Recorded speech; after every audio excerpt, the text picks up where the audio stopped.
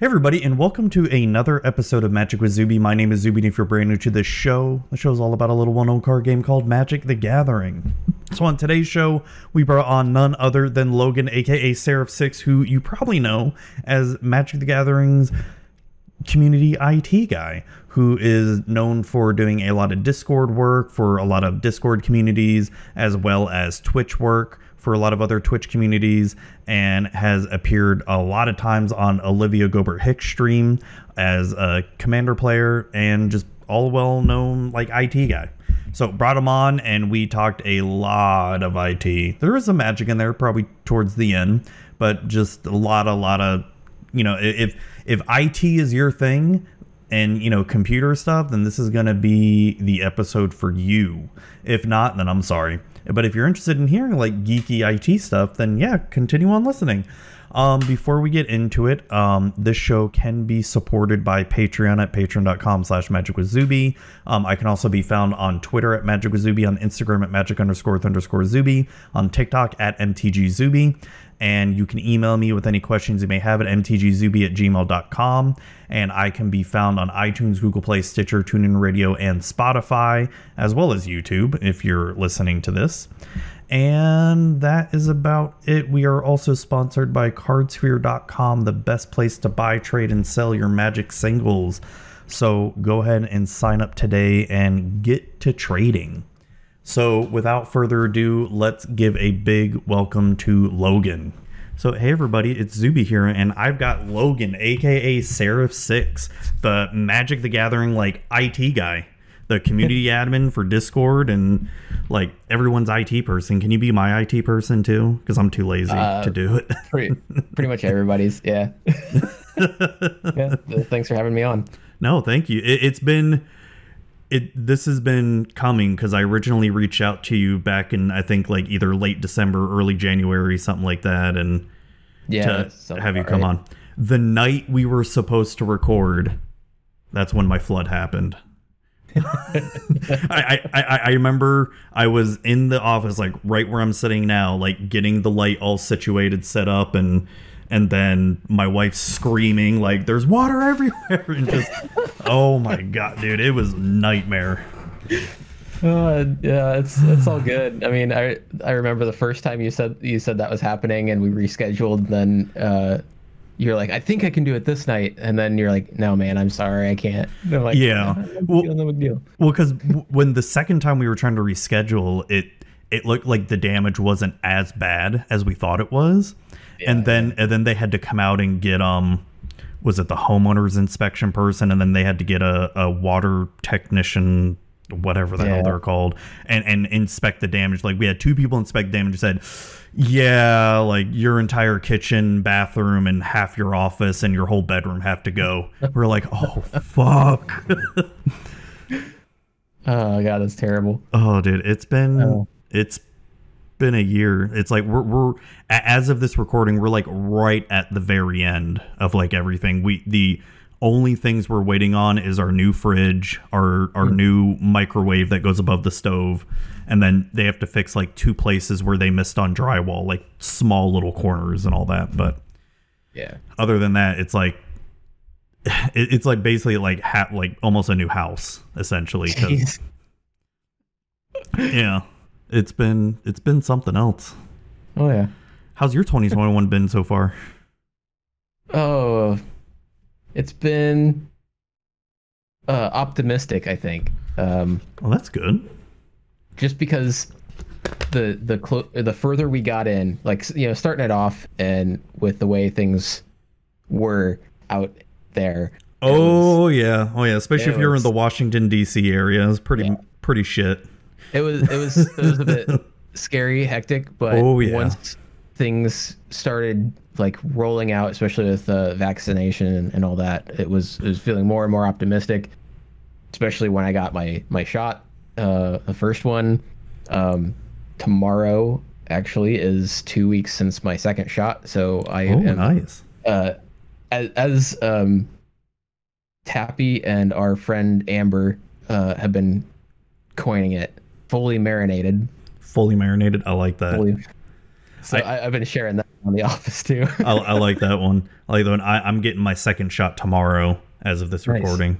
So yeah, it was the day after for me was the second one was a little rough. I spent essentially the entire day in that recliner with a fever from waking to sleeping. That's what I've heard, and it's like shit. And I have to go into the office for once and work on Saturday. Yeah, I got to do a firewall upgrade, and so some people were completely fine. I like my boss was completely fine after his second one. A couple friends, like, just no different than any other day. How were you on the first one after the first one?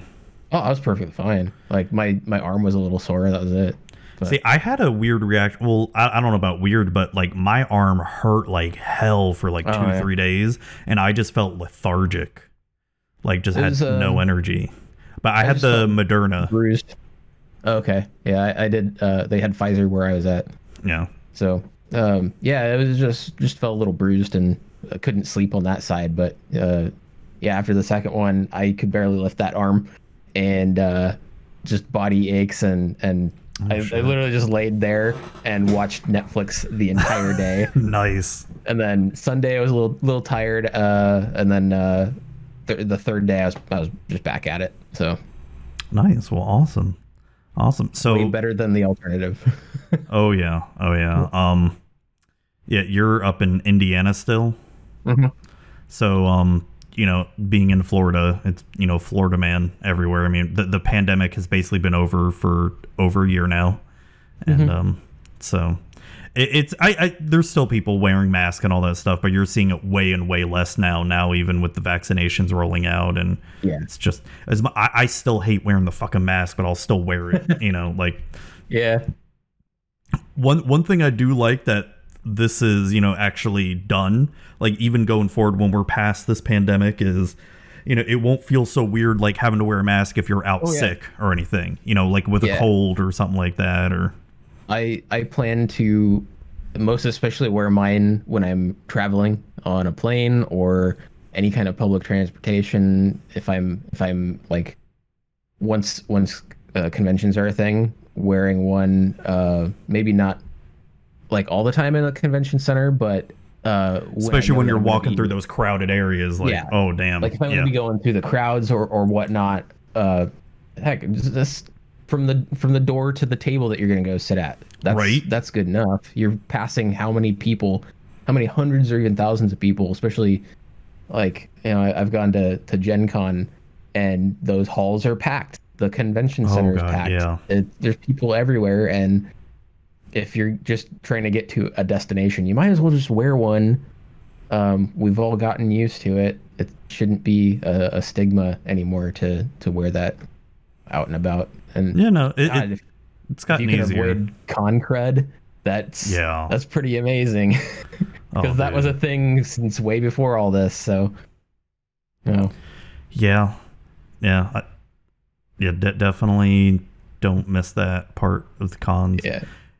But yeah, man, I hope GPs start up again soon, or Magic Fest, maybe next year or something like that. Dude, I was like, my wife and I were gonna go to GP Vegas last year, and same. Just it was gonna be my first Vegas. I was gonna go to both. Yep, mine too. SCG cons. I think there was Magic Fest Milwaukee I was gonna go to. Yeah, there was one in there was one in Florida, I think Miami or Fort Lauderdale or something I was gonna go to as well. Yeah, but the beginning of the year I had mapped it all out, like where my vacation days were going, and there were some parts where I was like, crap, I want to go like a day early for some of these, but there's no way that I could have enough vacation days. And then I ended the year trying to use vacation days last year and still ended up rolling 4 over into this year. So damn. I'm like, I went from not having enough to like, how could I hold all these vacation days? Oh, dude, I'm the same way right now. Like, my boss basically, I wouldn't say like forced me to, but just basically like stated, Zuby, you have to take some vacation. So I've taken 4 weeks off, not all together, And then, dude, I still have 4 weeks left. Okay. It's insane. Like, and I'm like, where else am I going to take that? Like Christmas or Thanksgiving? But even then, I'm still gonna. By the time that comes around, I'm still gonna have so much PTO by then. Yep. It's insane. Last month, I just took a random week off just to do it. Like, I was like, I haven't been off in a while. I just need some downtime to do, me and not work. And fortunately, this time, I got 0 work calls during that week. No texts, no calls. I was like, that's great. That it never fails. Like that I get at least some kind of contact from work during a vacation. Oh yeah, no, I know exactly what you mean. It's even though I work from home and I have been for a long time now. Like even before the pandemic, it's most of the vacations. Like I have the last week of May off and I'm going to be staying home, probably just playing video games every day. Mm-hmm. And I know I'm going to get a call or something or a text. Yeah. And I'm just like, well, how do I say no? Because it's like all I got to do is just move from my gaming station, which is right here, and then scoot on over. Like, okay, yeah. I'll take 5 minutes to look at your thing. Or even if it's like a little, just a text message or a call or something. Like, hey, I got a question. And people call you directly instead of like looking at your calendar or whatever. And it's like, how do I say no? Like, well, see, I'm of the, if it's not someone on my network team, I ignore it. I don't care. Whatever. Yeah. Call my boss. Get mad at me. Call my boss. Whatever. If it's on my network team, I feel more obligated to help them. Like I don't want to leave them high and dry. Yeah. And all that stuff because they're working on something that they need. I've started getting in the habit of when I do go on vacation, I grab my phone. And the day of, I turn off work email. I turn off the calendar so I don't get notifications. Like, I made that mistake because I turned off mail, but I forgot to turn off the calendar. And when I was at BlizzCon 2019, it was like second day there. I get like the calendar invite for a new hire starting the day after I got back, and I'm like, oh god. It was like a short notice. Hey, we got a new person gonna start Monday. We need a laptop for him. I'm like, nope. I'm like, they'll have it Tuesday or Wednesday. Right. So I got back in the office. I'm like, I just sent my boss a text. I'm like, hey, please let her know that I will not have a laptop for them. They're gonna wait. Yeah, exactly. Yeah. So I'm taking to like signing out of all that stuff just so I don't get any of those notifications at all. Oh, it's good. It's good, and it's healthy because especially when you have a boss that supports that too, where that's even one of the more important parts. Yeah, he when I got back after this last one, there was like a Thursday that week. He's like, we were slammed. He's like, I was on the brink of contacting you, and I was like, I can't. I gotta let you have some break. And I'm like, no, that's good. That's good. That's awesome. Awesome. So you are the Magic the Gathering IT, like the community IT person. Apparently. So how did you get that role? So I guess we'll do some history. Is like sure. I am a system admin by trade. I didn't always have necessarily that exact title, but the job's the same. You do all the things, whether it's servers or updates or desktop support, or it depends on the size of the company. It depends on the budget. Like my first job was in local government, so it was like there were 2 of us for 300 people. Which is way too much. Oh, and they didn't think that we needed an on-hand IT because that's how old people that work in government think that don't know what they're talking about. So we were overworked for all that. But then going from that to there's a company in between. The company I'm at now, when I started, we were at 75 people, and we had 4 dedicated IT people plus the manager. So it was like a system admin, a network admin, sort of like a project manager, and like reporting and stuff, and a web dev he does all our in-house coding. Mm-hmm. So going to a company like that where there's dedicated people, tasks are delegated out. I don't have to do everything, which is fantastic. And then we've grown and grown over the years, especially as our company's gone from being just an electric company to electric and an ISP doing fiber. I've taken a lot of the skills that I've learned through like system administration and all the skills I've learned from just interacting with communities and seeing what communities need. And I'm like, hey, I have these skills, I might as well offer them up. So back when I started doing this, it was roughly 2015 or so. And I was just hanging out in Twitch chat. Didn't have a whole lot going on. So it was every night I get home from work, I'd hop on Twitch and chat with people, start modding for some channels. And this was mostly in like the a little bit of like the Destiny video game community and StarCraft 2. Mostly ended up in StarCraft 2. Yeah. Where like I had chatted with these guys for a while. I was a regular in their channels. And one of the first ones that really gave me the opportunity to flex my IT muscles was my buddy Nathan, Nathanius. Oh, you actually know Nathanius? Yeah. He's cool. He's one of my best buds. So like, you know him in person or just was on? Yeah, met him twice. Oh, okay, cool. BlizzCon. Awesome. So I did stuff with him and his community for years before I met him at BlizzCon in 2018. But yeah, like I've been doing stuff for him since like late 2015, early 2016 or so. Nice. Especially so I did a lot of his Twitch chat stuff. I started working on his Twitch bot just to make it a little bit better. And then once Discord launched, I just was like, hey, let me do this. And he's like, here you go. He just hands me the keys to the kingdom. I made it a nice, fun place for people to hang out. As I kind of like got known in the community through his channel, other people started having me do stuff for them. So and this is over the course of several years, but so some of the names that I can toss out. Name drop some other StarCraft people. I used to be into like StarCraft hardcore. We got Rotterdam.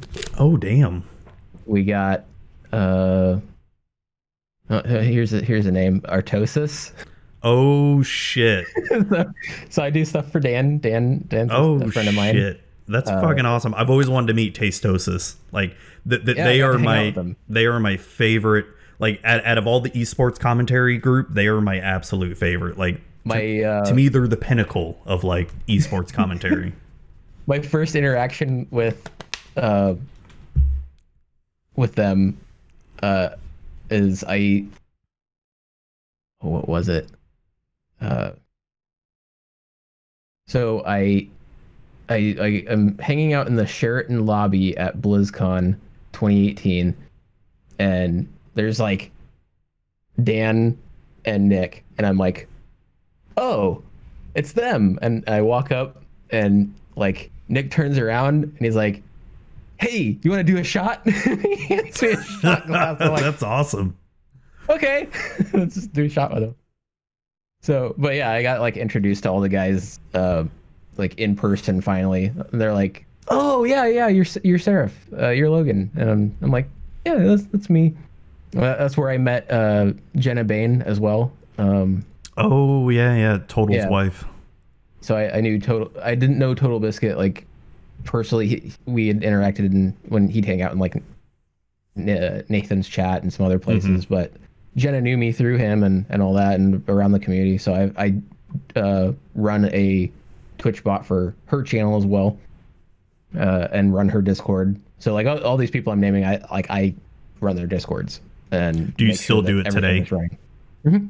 Oh, yeah. Cool. So like cool. Jenna's streaming right now at this very moment, and my bot has announced that she's live, and it logs all sorts of stuff, like moderation stuff. So there's different levels I do where it just logs like maybe moderation actions and announces the channel is live, all the way to actually doing commands and advanced things like I do for most of the Magic folks. Yeah, so like and one of the big ones too is Jeff in Control Robinson. Oh god, that was so sad. Good buddy of mine. I got his little Ink L pin here. I've got one of these on my desk. I got one on my backpack strap that's right there. Like when news of him, when they announced news that he passed, like I'd stopped following StarCraft. You know, I pretty much stopped following like during Heart of the Swarm and all that. Yeah. And then when that news passed, dude, that I was sad. Like that just fucking hit me because he was one of my favorites. Yeah. It hit us real hard. I had found out a little bit before they announced it publicly because I was friends with him, and then one of his best friends goes by Cobra Venom. Matt was my buddy. He's actually he and I share the same birthday, so we're that close. Like, oh, cool. But yeah, Matt had reached out, said, you know, what had happened, and God, that was hard because that whole year, I had met Jeff at BlizzCon 2018. I was looking forward to hanging out with him after helping him with his community and his Discord and everything.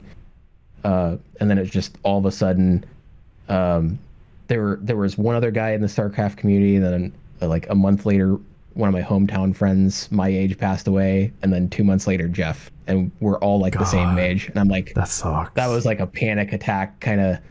My God, if these guys that are my age can go that fast, I started like I looked into like making sure all my ducks were in the correct rows in case of anything. But yeah, still kind of help out with there's plenty of people left from Jeff's specific community that we make sure that they got a cool place to hang out and chat and collaborate. And yeah, so from all this like StarCraft stuff, I had gotten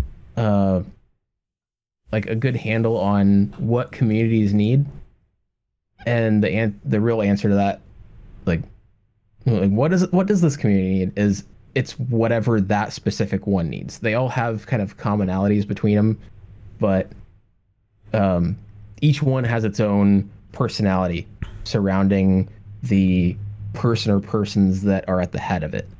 And yeah, so there's always like an aesthetic, there's always a different way of maybe operating, but at the core there's that same requirement for ease of information access, proper channels for communication,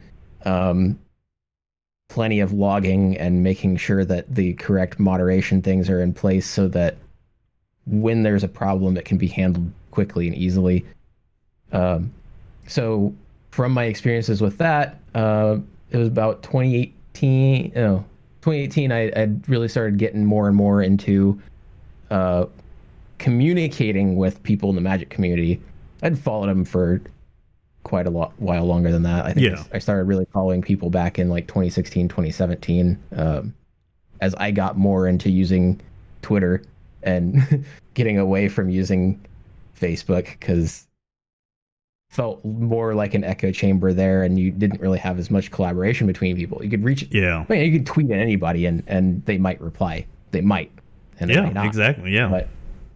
But as I got more into that, it was early 2019. I had gone through a breakup in January of that year, and I was just like, you know what? I need a hobby. I'm gonna start like getting more and more involved in Magic Online, because I like the people that I see, and I just want to watch streams and chat with people and kind of just dig into it and really experience that, because I love the game.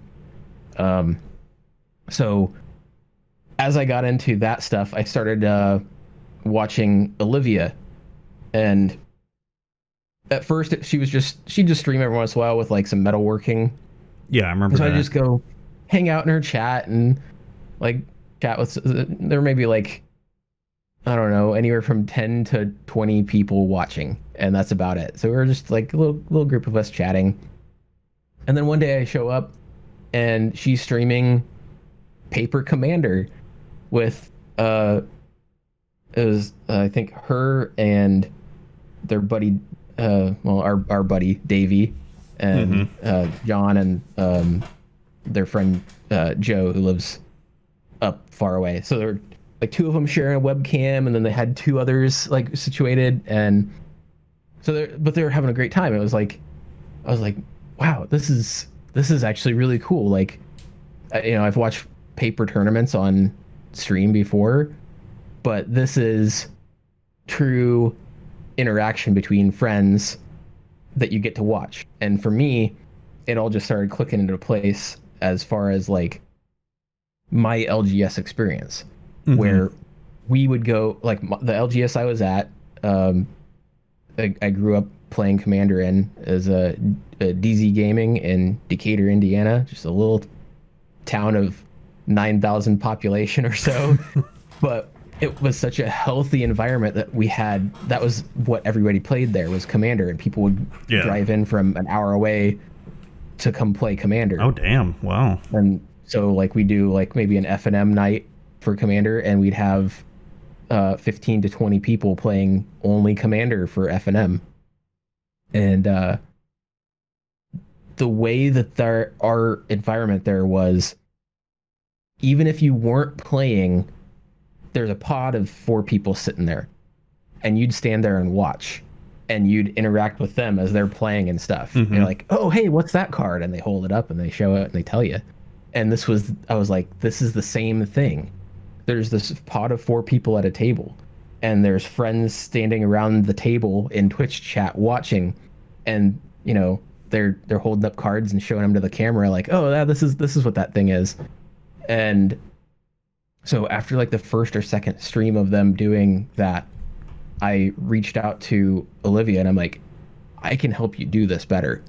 I want to help you do this better. Like there's so many things I can help you improve on this and increase this feeling of like the LGS at home and the LGS on Twitch, and make it a community type thing versus just watching for entertainment. Because you want, like, there was already the interaction, there was already the desire to watch those games and see the interactions, but so I was like, hey, can you let me do this? And so she's like, well, let's do a call and see what you got. And so I had all my things ready. I was like, all right, here's what I can do with OBS and overlays, and here's how we can improve that. And then here's my Twitch bot, and here's all the things that it can do, and here's how we can make it like we can do a card reader module so that we don't have to use the MTG bot. We can use my nice custom bot that integrates with Twitch and Discord, and here's what I can do with Discord to make it really nice for all of the people that want to watch and join your community. So like from like April, May of 2019, the next couple months, just rolling out all these features and improving things, coupled with the fact that Olivia's the name, and being on game nights, being featured on Prof's videos, her getting out there and making a name for herself, especially after getting announced to be on the CAG and being promoted as a cosplayer. It was just this whole marriage of awesome things coming together, and the channel numbers just started to explode from where we were with 20 to 30 people watching a Commander stream to, I mean, Tuesday night we had an average of 200 people. That's awesome. For the entire stream. That's a lot of people watching Commander too. That's so cool. Like, yeah. Can you imagine 204 people packed in the back room of an LGS? 4 of them are playing Commander, and the other 200 all watching. Probably smell a little bit. Probably smell a little bit. But now we can provide that kind of experience where people can hang out and watch and chat. And as we've coined it, thanks to Olivia's typo, bust chut, because she doesn't know how to use her keyboard. She often types me a message in all caps, and then it's like, oops, sorry. So bust chut now encompasses like her channel and Jeremy Knowles' channel and Chase's channel and the Commander RC and just numerous other friends that we, as the pandemic rolled in and we had this recipe for success and we were able to kind of involve other people and get things collaborating. Now there's this collective community of the best Twitch chat for Magic Commander online, and it's pretty great. So that's awesome. Yeah, it's blown up like since last year, especially with Commander gameplay. So thanks to, I owe this all to Olivia, just flat out. She gave me a chance. She let me spread my wings, so to speak, and because of that and my success there, she introduced me to people. Gen Con 2018, she was working at the MTG Pro Shop Ultra Pro booth with Sheldon and playing games. So it was him and her, and then there'd be like two people that had won some online contest, got to play at certain times during the day, and then in between anybody could play. So she introduced me to Sheldon, and within 30 minutes of me talking to Sheldon about some of the stuff, he hands me his card and he's like, we're gonna talk. Dude, that's awesome. So I got to know him at Gen Con. I got to talk to him about all of the things that rolled out over the past year that he was planning, and I was like, I can help you do all this stuff, because it was like the introduction of the CAG, the rollout of the new website with all the new philosophy documents and things, making it easier access for people to get to stuff, as well as creating and launching the Commander RC Discord. I had all that in place like months before it went live, as well as building him a new computer to stream on so that they could do Commander RC streams now that they do 2 times a week, Thursdays. Like, actually, they just went live a little bit ago, and they play on Sundays too, and they have different community members come on and guest during their games too. That's awesome. So, just all sorts of stuff that Sheldon had envisioned to break down that illusion that there was some like ivory tower that the RC was sitting in, to make things more open and accessible for community members to come in and speak their mind and collaborate. And so through Olivia, through Sheldon, and some of the other friends, like especially Tappy, getting to be involved with all those cool people in the community, it sort of gave me the ability to be a little more forward about, hey, I can help you with this. Here's some people that say that I can. And started helping other people out especially after I met Prof in person at Command Fest DC. Started doing stuff for him. So now I've built him a computer. I run his Discord.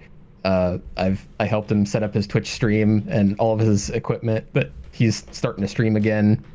I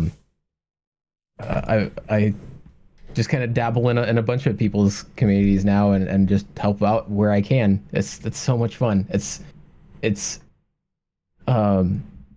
very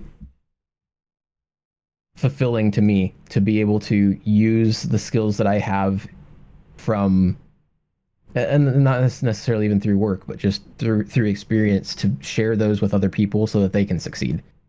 That's awesome, man. No, it's really good. It's commendable too, because it's hearing all this, I'm glad there's people like you that, you know, actually go out and help people and, you know, improve upon things, right? Yeah. It's nice to hear, you know. What so you're talking about some of the bots you've created in you know, in Twitch and Discord and some stuff like that. Like how what's some of the stuff you have made? Like how did you come up with the ideas for them? So I don't code them myself. I use, I guess, for the Twitch and Discord thing, there's a bot called Phantom Bot is what I use. And back when I was working in StarCraft stuff is when I discovered this thing. So I was trying to find like the right bot to use. Mm-hmm. And I'd tried, you know, some of the usuals, like there's Nightbot, there's MooBot, there's some of the Streamlabs one, there's Stream Elements. Yeah. So there's plenty out there, or even MTG Bot does that stuff, but I wanted to find something that was kind of all encompassing and did more than just things really good here or things really good here. I wanted to be able to keep a log of all of the moderation actions that were done on Twitch, so that we had a log of like when somebody got timed out or banned. But I also wanted to, on the Discord side, be able to announce like when the channel went live or have commands there that coincided with the ones on the other. So I had stumbled upon Phantom Bot, and it's one that you got to set up from scratch. It runs you through a wizard on how to connect it to Twitch and Discord, the guides and stuff. But there was one particular guide I found that showed me how to implement it, not just running on my desktop, which is how I originally had it set up, but to fire up a little server, little Debian Stretch 9 server in Google Cloud and run it on there. So it's running 24/7. Oh, nice. It was very cheap. And now my little server has, I think it's got, I don't think I gave it a second CPU core. I think it's still running on a single core, but it's got 16 gigs of RAM and maybe like it might have like a terabyte of space just for the hell of it because it's so cheap. But yeah, this thing is running 19 Twitch/Discord bots. So 19 instances of Phantom Bot for people in StarCraft and Magic and a couple other communities. It just runs, it does its thing. I go in, I do monthly maintenance to update the server or update the bots, and it only costs me $80 a month. Oh, that's good. That's nothing. Yeah, that's nothing. And the more that I add, it scales so nicely. So the more bots that I've added, the lower the cost has been per bot, month to month. Oh, I see what you mean. Yeah. And so, I was just doing this out of my pocket. And then it was the end of 2019, like January 2020, when some of my good friends were like, Logan, let us pay you, give us a way to pay you. So I set up a Patreon account and created some tiers, and people signed up for that. And it covers all that, and it covers some other costs that I incur for different servers too. So it's pretty sweet that, and it's not just the people that I do stuff for, but it's people who watch those people.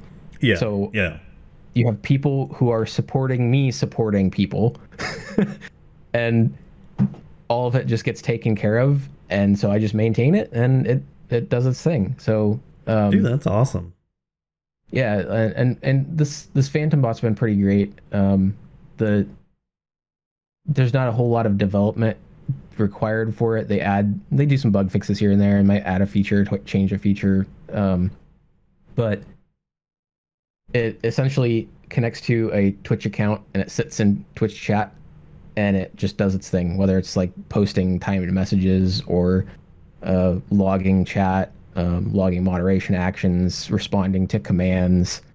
And then on the Discord side, it links to a little Discord bot you fire up, and it does the same thing there. It announces when the channel goes live. It announces when other things happen. It responds to commands. It logs those actions there, and it's pretty basic as far as that goes. I haven't found any other bot that does all of those things all in one go, and the fact that I can have it out in a cloud compute environment where I don't have to worry about my computer rebooting or my internet going down, my power going out. I don't have to worry about trying you're not to hosting manage anything on-prem or anything like that. Right. Yeah.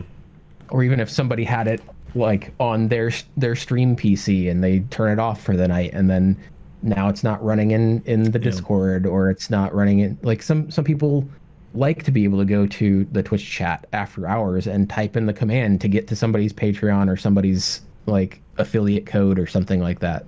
Mm-hmm. So yeah, it was sort of I stumbled onto this thing. I joined their Discord so that I could keep up on updates and changes and bugs and things like of that nature. And it's sort of like I've got a guide I run through that I wrote up for myself. Yeah, I actually documented for myself for once. What?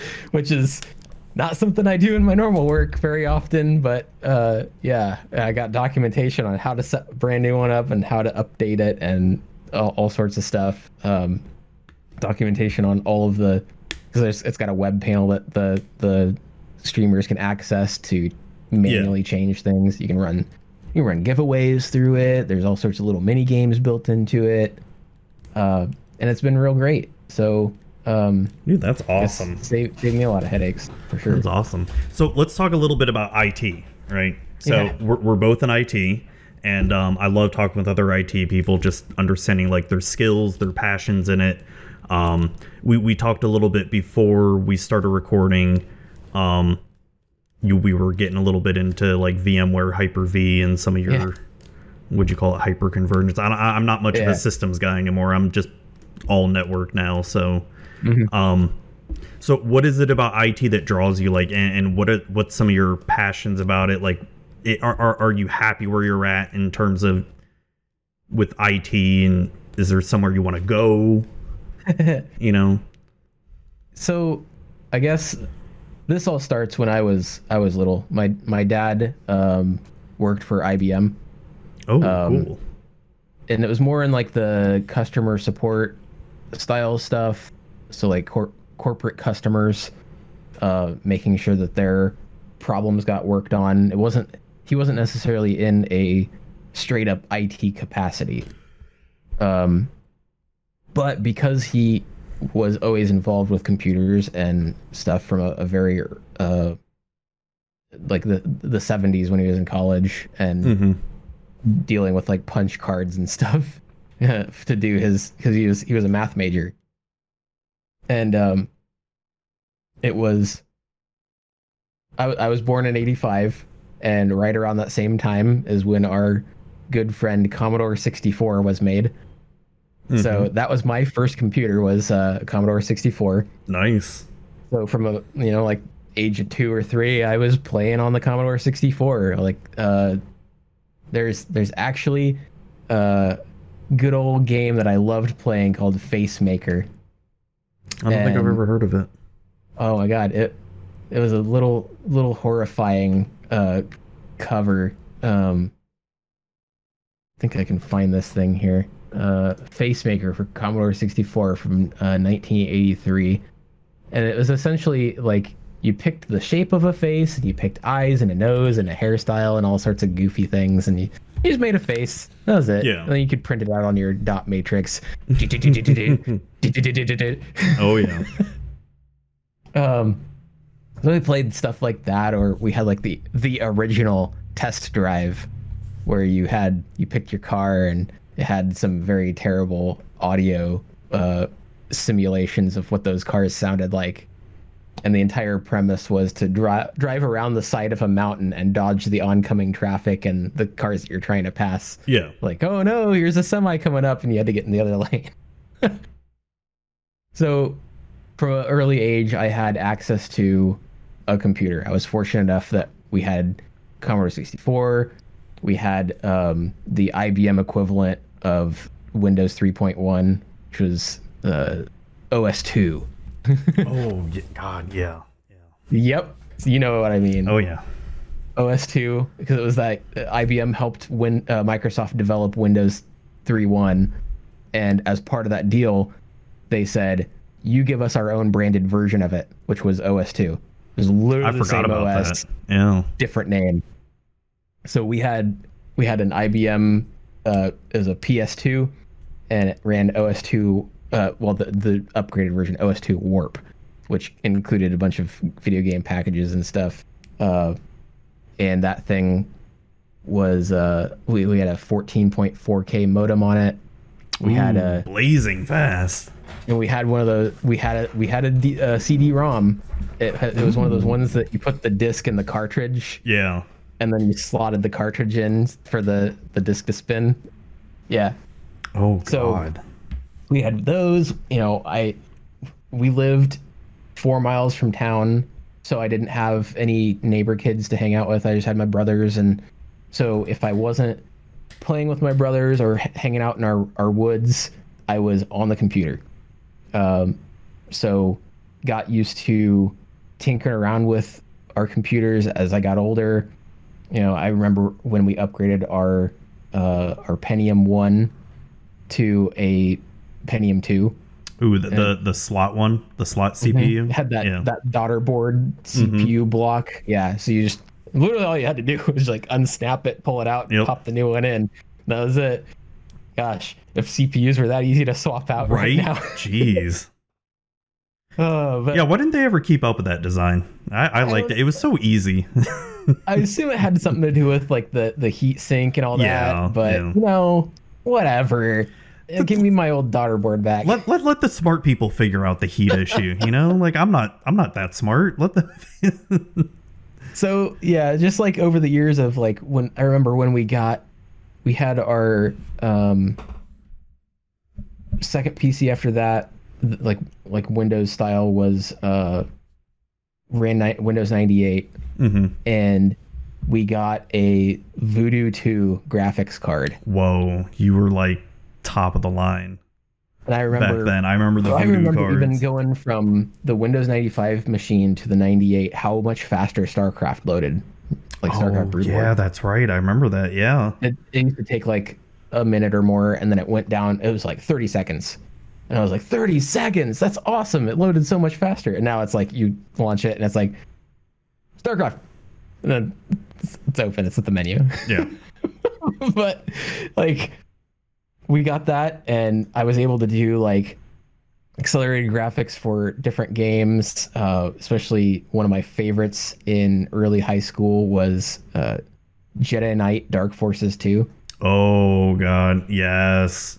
This was such a pivotal game. That's the one that had the live action scenes, right? Mm-hmm. Yeah, with Kyle Katarn. Had actual lightsaber fighting. Yeah. It was such a great game.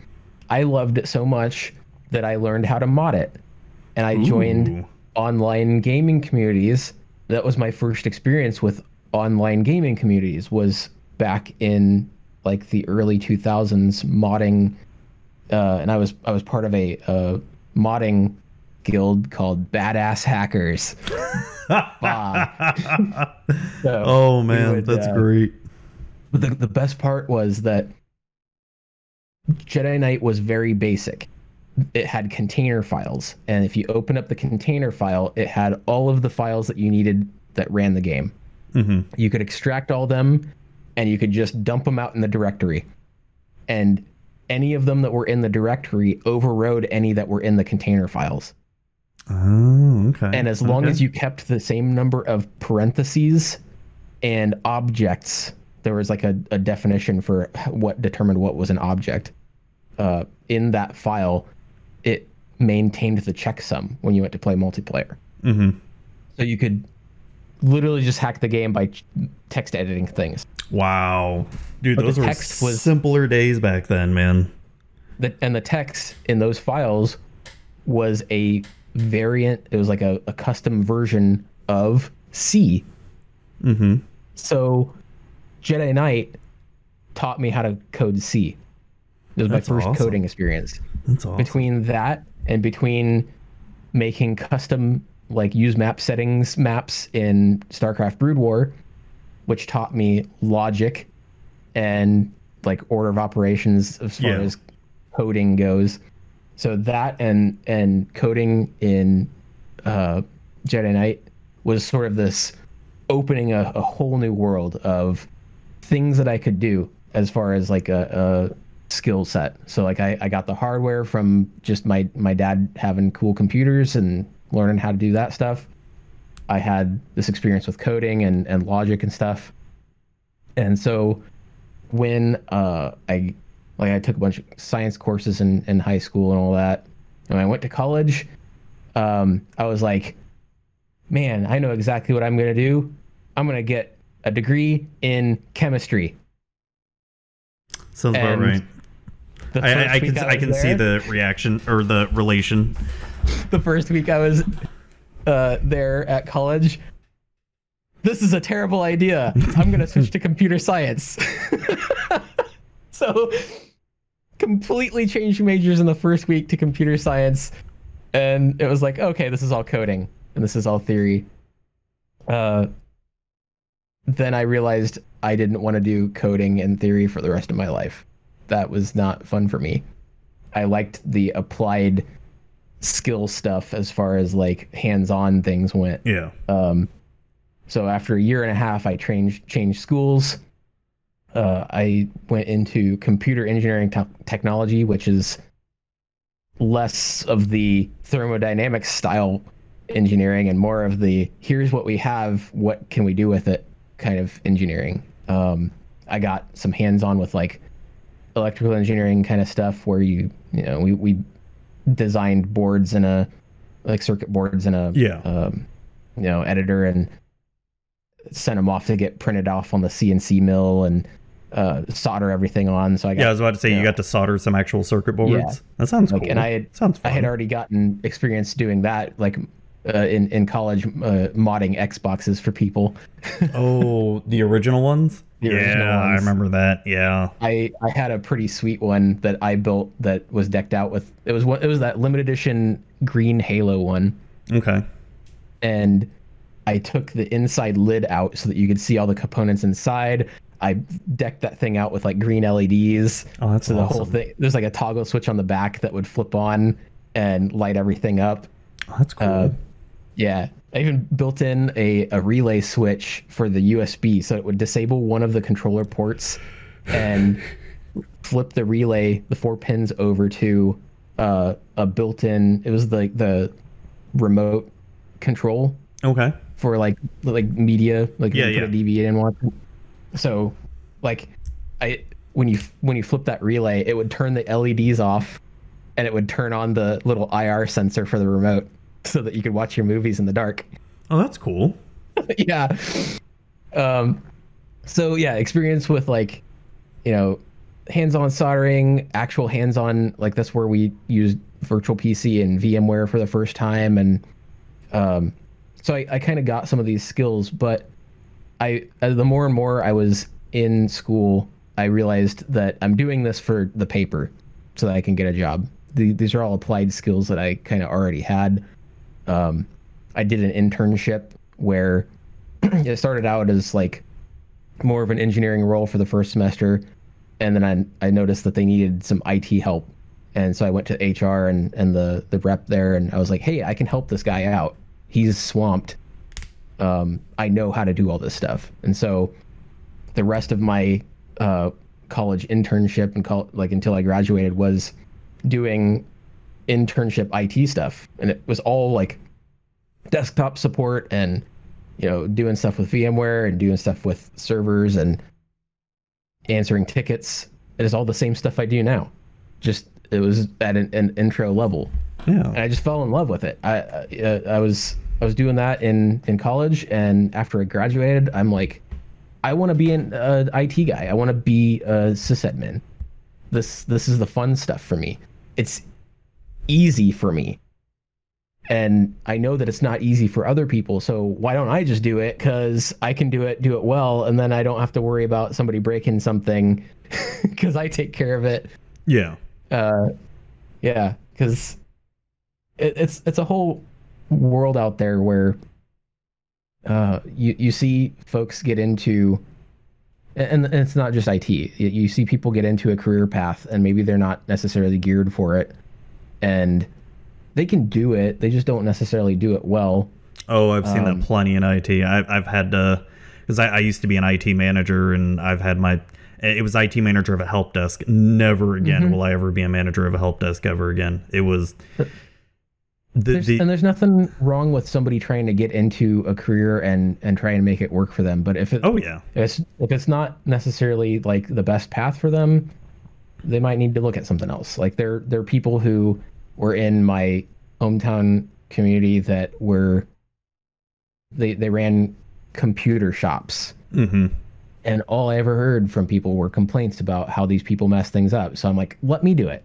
So I'd get paid like beer and fun money on the side to go to somebody's house and install their printer or update some software or reinstall Windows or set up a new computer for them and migrate their stuff over, because they're like, I took this computer to so and so and it's just never been the same since. And that's always what I heard. And so I just made a whole thing out of like helping people around my hometown doing side IT jobs. And that's kind of what rolled into this community admin stuff. I'm like, this isn't my job.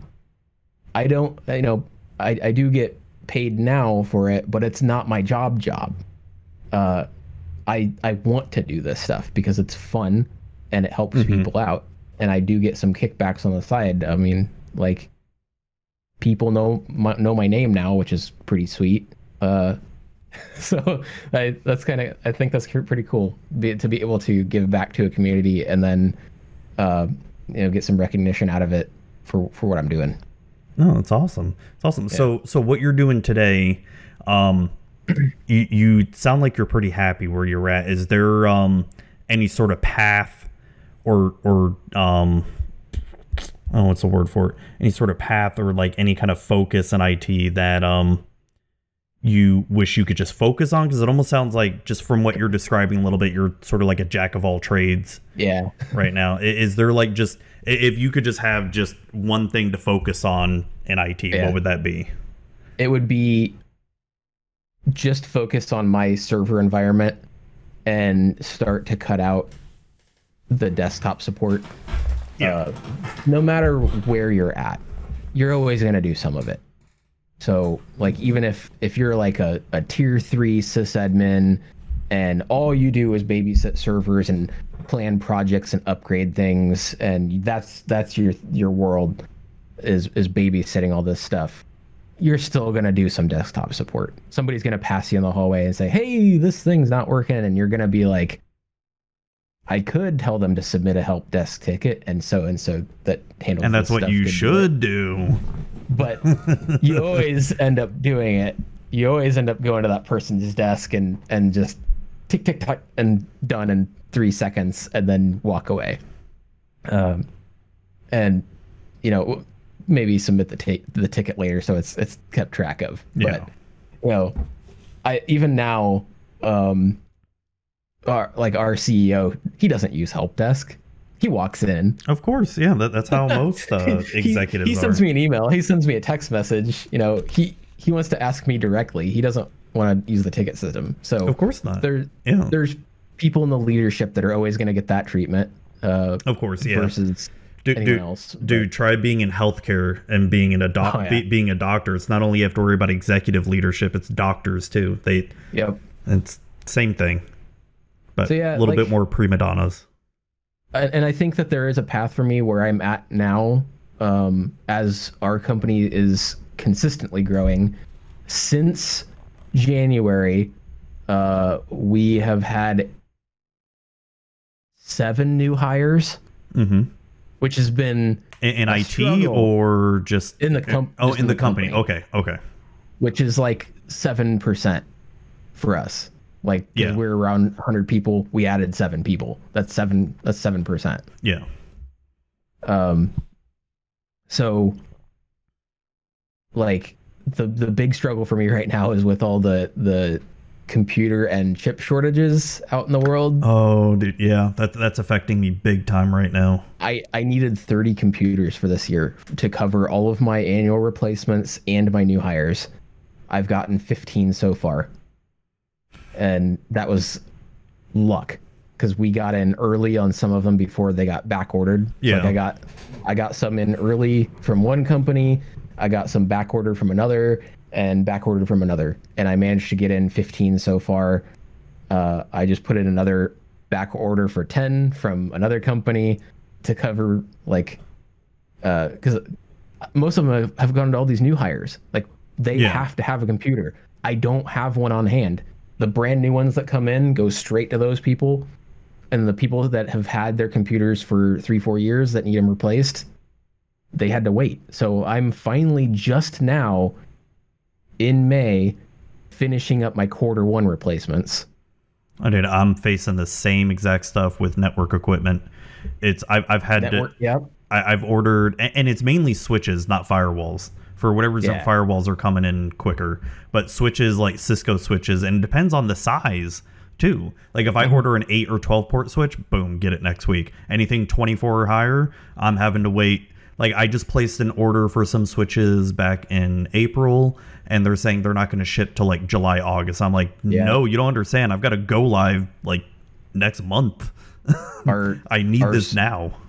Our service provider and consulting team is having that same problem, because we do not only like we got our electric side, we got our ISP side, and then we also have like some corporate accounts that we do for networking internally and things like I'm here in Lafayette, Indiana, and we handle stuff for Purdue. Like that was part of the ISP side, and so we, they're our client now. We've also got some of the Indiana health networks around here too that we do things for, and so that's anywhere from like actual just internet connection to their place and letting them connect between their buildings, to actually internal, like some of the residence halls on the Purdue campus. Like most of them are all managed Wi-Fi by our consulting team, and it's crazy, like how hard it is to get some of those things ahead of time now. Yeah. It's... So yeah, like I think I'm with the growth that we've got in the company, I'm pretty comfortable with this so far, just because there's we've already got a job listing out there for another sysadmin. So there's 2 of us already. So we got one from our acquisition, and then there's me. We both kind of do a little bit different things, but there's room for like them getting in a lower level guy, and then me moving up to a higher level, where I have maybe less interaction with the help desk ticket stuff that comes in. I'm dealing with more the higher end stuff, which is pretty cool. But there was sort of a dream that I kind of had last year of like, what if I could do this tech support stuff for content creators as a full-time job? That seemed like it'd be hard. Especially monetarily. It's a tricky situation where you have to realize that content creators don't make a lot of money, no matter where they're at. They don't know. Even the big names, like unless they're super lucky and they've struck these sponsorship deals with people, a lot of them are working a normal job and doing this stuff on the side, and it fuels hobby or it's extra income. And I understand that. Like I tried to get into streaming like every night after I got home from work to see if I could get lucky enough to make it like that. And some people can do it and others can't. The ones that can do it sometimes are just getting by. Like they have enough that they're sustaining their quality of life, and that's great. Like if you can live off of all that, that's fantastic. And sometimes that's lifestyle changes. Sometimes that's very strict budgeting to keep in line with that. But when it comes to like their tech stuff or their community, they start getting stretched thin, and that's kind of where I stepped in to try and help them out and not ask for money because I was doing it for fun too. And so there are some who are able to give me some in return out of their own kindness or whatever. And sometimes it's because like they have a Patreon account and they're getting plenty in from that side that they can justify having some of that go towards me to cover like even like a monthly fee or something like that. Yeah, like Brainstorm Brew is one of my $25 patrons because they have a Patreon account, so they get stuff in from their patrons. A little bit of that goes to me, and then like once a month we have a little call between those three guys and me, and we'll just shoot the shit over stuff or go over things. Or even like the Commander RC. Oh, I think I just lost your audio. Oh no. Oh, there we go. There we go. Yep. I clicked the wrong button there. Oh, it's okay. It's okay. So anyway, the Commander RC, like I cover some things there, and they have a Patreon set up for people who want to give back to the community. So that goes towards covering like their website costs. That goes towards like covering Discord bot stuff and me, things of that nature. So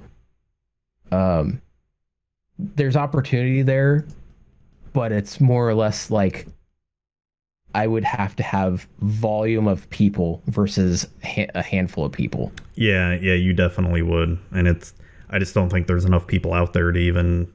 It would have to bridge multiple communities. It would have to be more than just the ones that I'm in. And there's an opportunity there where it's feasible, but it would take a lot of work. I mean, you're essentially just doing like a side IT business where like you're doing it in person, but now it's just remotely, and that's you'd have to have a large volume of customers. Yeah. So it's that's a tough one, man. I mean, it's commendable, like I said, but it's like, I've gotten to a part in my IT career where, I'm a network architect by day, and a lot of what I do now is I don't do a lot of actual configuration of equipment anymore. I mean, I'll still do it, Right. I'll still do stuff, but it's not a daily grind. Like the majority of what I do is I have to, I work in healthcare, and I work for a radiology company nationwide, and we are constantly providing our services to new hospitals for radiologists. And so we have to input our new system there, and I have to go to these hospitals and design the network to be able to fit our system. A lot of times it's easy, like it's going to be some simple stuff, but there's always going to be some hospitals where I have to design something crazy and to get it all working. So it's I really enjoy that, but then I'm sort of like the car mechanic, where I have a really crappy car. Like you look at my network here, I'm just like some crappy little Nighthawk. I'm like, I don't care. I used to be so into that, where like I used to have like servers and switches and all that stuff. I'm just like, I don't care anymore. Just it's like I've been there, done all that. Just I've got my nice computer. I love it. I've got a really nice computer and like widescreen monitor and all that stuff. Like I love that. But as far as like how I have some people on our network team, and they've got like, the rack at home and like in their garage or like some closet with like switches racked in there. I'm like, why? Oh, well, I want to lab stuff. I'm like, I get friends that talk about their home lab. I get it. And it's like cool. Like if you want to do a home lab, or if you want to have like what's that one? There's like a video hosting server you can get. Plex. Plex. Oh yeah, I mean I've got my own Plex and all that. Yeah. It's not a server; it's an external drive, but. I've got friends that have like the full blown like Plex server, like racked up and like enterprise Wi-Fi in their house. And I'm like, oh yeah, I don't need any of that. Yeah, my buddy took one of our old VMware hosts and made it a Plex server, and I'm all like, damn. I mean, really, really fast, but it's like that's kind of overkill too, just for streaming. But hey, right. It's really what people are up to. It's like when I was younger, like working my way up in the IT chain, I used to be like really obsessed with all that stuff where like, you know, I studied for my certs, A+, Net+, CCNA, CCNP and all that. And just really obsessed, like every night cracking the books and having, you know, the home labs and all that stuff. Now I just don't care. But now my boss told me this year, well, you got to go for a certification this year. Like we're paying for it. I'm like, oh shit, I haven't studied for a cert in like 5 years. I'm all like, fuck. Yeah. And I'm like the worst test taker too. Like I get so fucking nervous. So the cert I have to go for the CCNP data center, and it's such a new cert that they only, so it's like most Cisco exams. You have a core exam and then like the other branch you got to do. So this CCNP data center that I'm deciding to take is they only have core exam books. So like for like the branch exams, they have no books, no material out for it yet. Oh, wow. So I'm like, because my boss was like, well, why don't you go for the CCNP, the new the routing and switching again? I'm like, I already did that. I have no interest in doing that again. Like doing the new one, right? I'm like, and besides, I'll be honest, it's learning exactly how spanning tree works at a packet based level. Yeah. How is that going to help me? Right? Like there's some weirdness to it for me where I look at some of these certifications and I look at what the material encompasses and I'm like, I already know this. Like, but do you know it the way they want you to know it? Right. Well, like, that always annoyed me the hell out of me. I took some VMware courses, and so like there was this one that I took, it was at my first job, and I had never taken any VMware class at all ever. And so my boss was like, yeah, you should take this. It's not like a full-blown certification, but it's like some kind of certificate that says you did the class. Well, there wasn't a test or anything, so it wasn't even like you pretty much just show up and yeah. And so I go to this thing, it's 5 days, and so I have to commute up and sit through the class all day. Day 1, literally all stuff that I know. Day 2, same thing. 3, same thing. Day 4, halfway through the day, I learned one new thing. And I'm like, oh, this is cool. And then I realized, oh, this is for the license tier above the one that we have. Oh, like enterprise version or something? It was the distributed networking in VMware. Oh, which is like Enterprise Plus, and we had Enterprise. God, yeah. So I was like, oh, cool, I learned this new thing, except we can't use it. Yeah. And then day 5, we did some labs, and I finished mine like 30-40 minutes ahead of everybody else. So I just kind of sat there on my phone. The guy's like, oh, did you do the lab? And I'm like, yeah, I've done this before. He's like, oh, okay. Yeah, that makes sense. So I got my paper and I walked out. So there's times like that. Like if you're actually like you want the certificate and you got that you can, you know, put the letters behind your name. That's all cool too. Like power to people that want to do that and like need to do that. I really enjoyed learning like the CCNA and CCNP. Like I really enjoyed learning the nitty gritty of it because I'm like I really enjoy learning that stuff. But on the other hand, a lot of that information and knowledge doesn't really help me progress in my career. Right. You know, like cool, I know how a packet works, you know, and how it flows from switch to switch. Awesome. Yeah. I mean, it can be important because there are times where you have to do troubleshooting on a packet level like that. But 90% of the time I'm like, I don't, it's usually, you know, the ISP's problem or DNS is the issue or, you know, something like that. But it's really good base level knowledge for it. And yeah. And that's the way I look at it. Like, I'm excited to start studying the CCNP data center because when it comes to designing data center networks, I know nothing. Oh yeah. like I can do like basic designs and all that stuff, but like we're talking like huge data centers, right? Like not. Oh yeah. Even the guys that are at our company it's a combination between the guys that are in networking and the engineers, because they're the ones who are mapping out and staking all of the fiber that's going to go up on our electrical infrastructure and where it's going to pass through each county, because each county has its own rules, permits. Yeah, that is stuff. That's crazy stuff. Or spots where we have to go underground to get under a thing. To like maybe we can't go overhead over a highway and we have to go underground.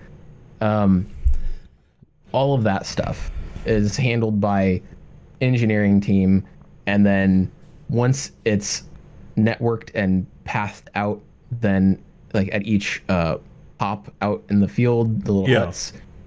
Then it comes down to the SP guys and them getting things connected to the right spots after it's all terminated, like patching it over. God, I wonder what their BGP tables look like. We use stuff from a company called Calyx. Calyx, okay. Yeah, they do like the high-end ISP level fiber switching. Oh, nice. I know nothing about ISPs. I've been in healthcare like pretty much my entire career. It's a whole different thing, man. I bet it's so crazy. Like, especially when it comes to fiber, because essentially, like, you run your network connectivity to this device, and it has so many ports on it, and each one can feed up to like so much up and so much down. Yep.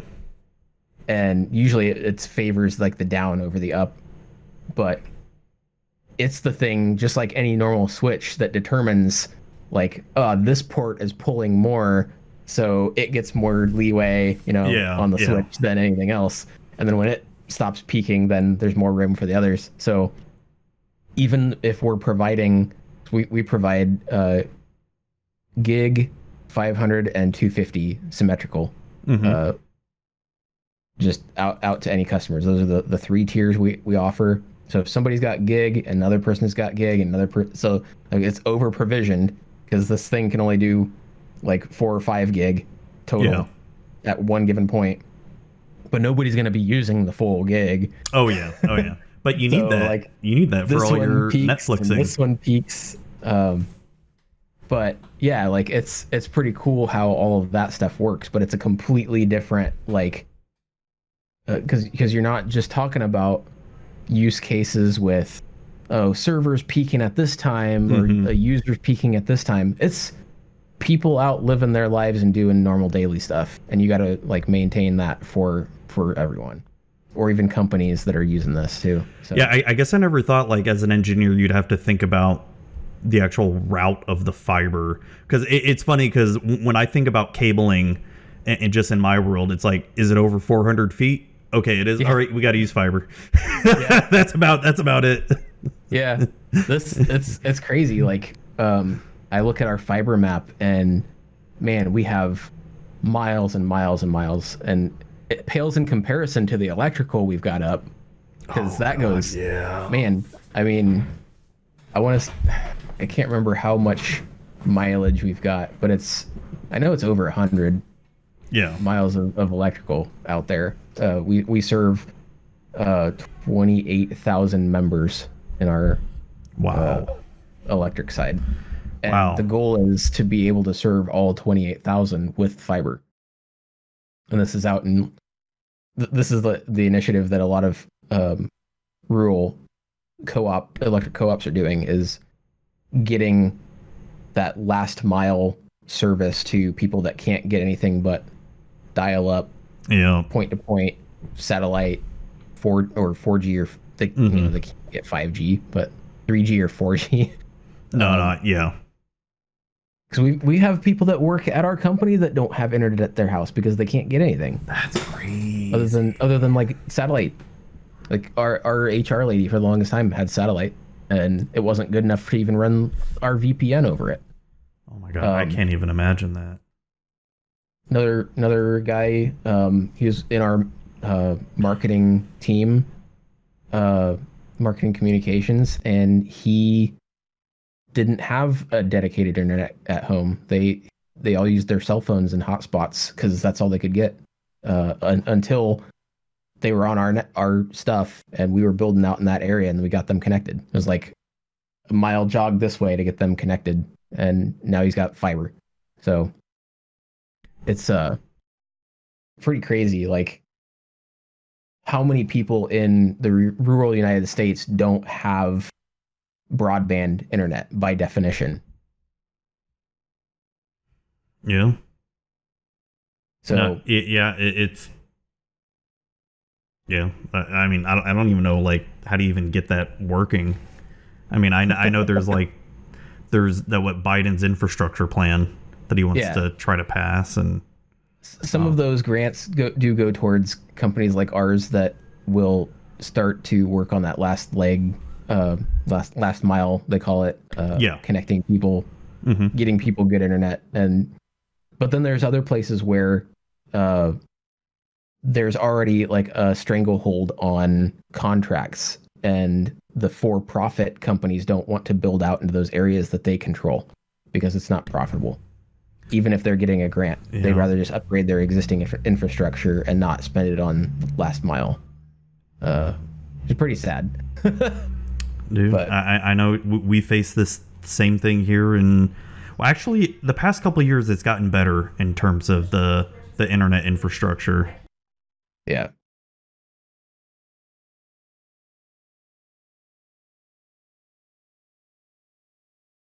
Sorry about that. Hold on one second. Sure.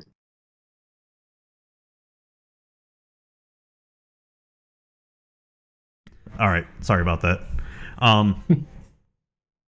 So, all right. So we've had a lot of IT talk here. Yeah. It's been a lot of IT, but I figured it was going to be something like this anyway. Get two IT guys in a room. And so I've got some questions for you. Okay. And this is something a little bit new I'm doing in the podcast here. Because I never typically like ask like just list of questions and all that stuff, but I figured I want to see people's reactions to it, if they like it, get sure. Some answers and all that stuff. So, all right, you ready? Yeah, put me on the spot. All right. What's the scariest animal? Scariest animal? Gosh, I don't even know. I'm not really, like, scared of things like that. Like, well, even... I mean, think about it, like, if you're alone in the woods, like, what animal would you not want to see? Or something like that. So... Here's one. I hate spider webs. I don't mind spiders. I hate spider webs because I know that if I walk into a spider web, the spider might be on me. And I don't want the spider on me. I want the spider to be there. I want the spider to be there. I want the spider to be over there. I don't want the spider here or here, or, you know, crawling all over you. But okay, I think I know the answer.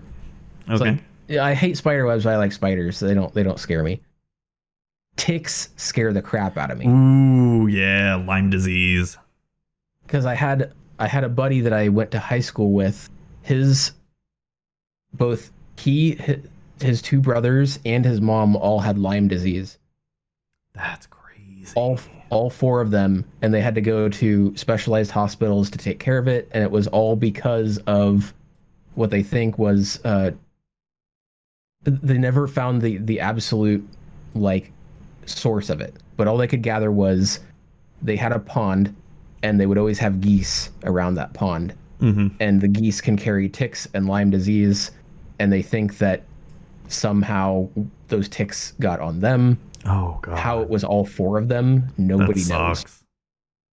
But yeah, they dealt with it for a long time, and it all got taken care of, it got handled, but god, ticks scare the ever living crap out of me. That is a worthy animal to be scared of. Went on a hike like 3 years ago with a girlfriend at the time, and like went on the hike. Who knows where one got on me? But by the time I got back here, there was one crawling on my leg. I flipped. Oh, out. Damn! I flipped. Oh, out. I don't blame you. Yeah. All right. Yeah. All right. Next one. All right. What's the best sandwich? Pastrami. Pastrami sandwich? Ooh, those are good. Those are really good. As there was some discourse on deli sandwiches on Twitter. I remember that a couple weeks ago. A couple months. Yeah. Or a couple months, however long. And people are discussing like sandwiches, but which is the best sandwich? And yeah, I love pulled pork, or there's all sorts of things. Pastrami is the apex deli meat. It is really good. It is the deli meat to end all deli meats, and it is my favorite. It's always, when it's done well, it's always good. There's a place here just around the corner. They make their own pastrami, and they brine that sucker for 30 days.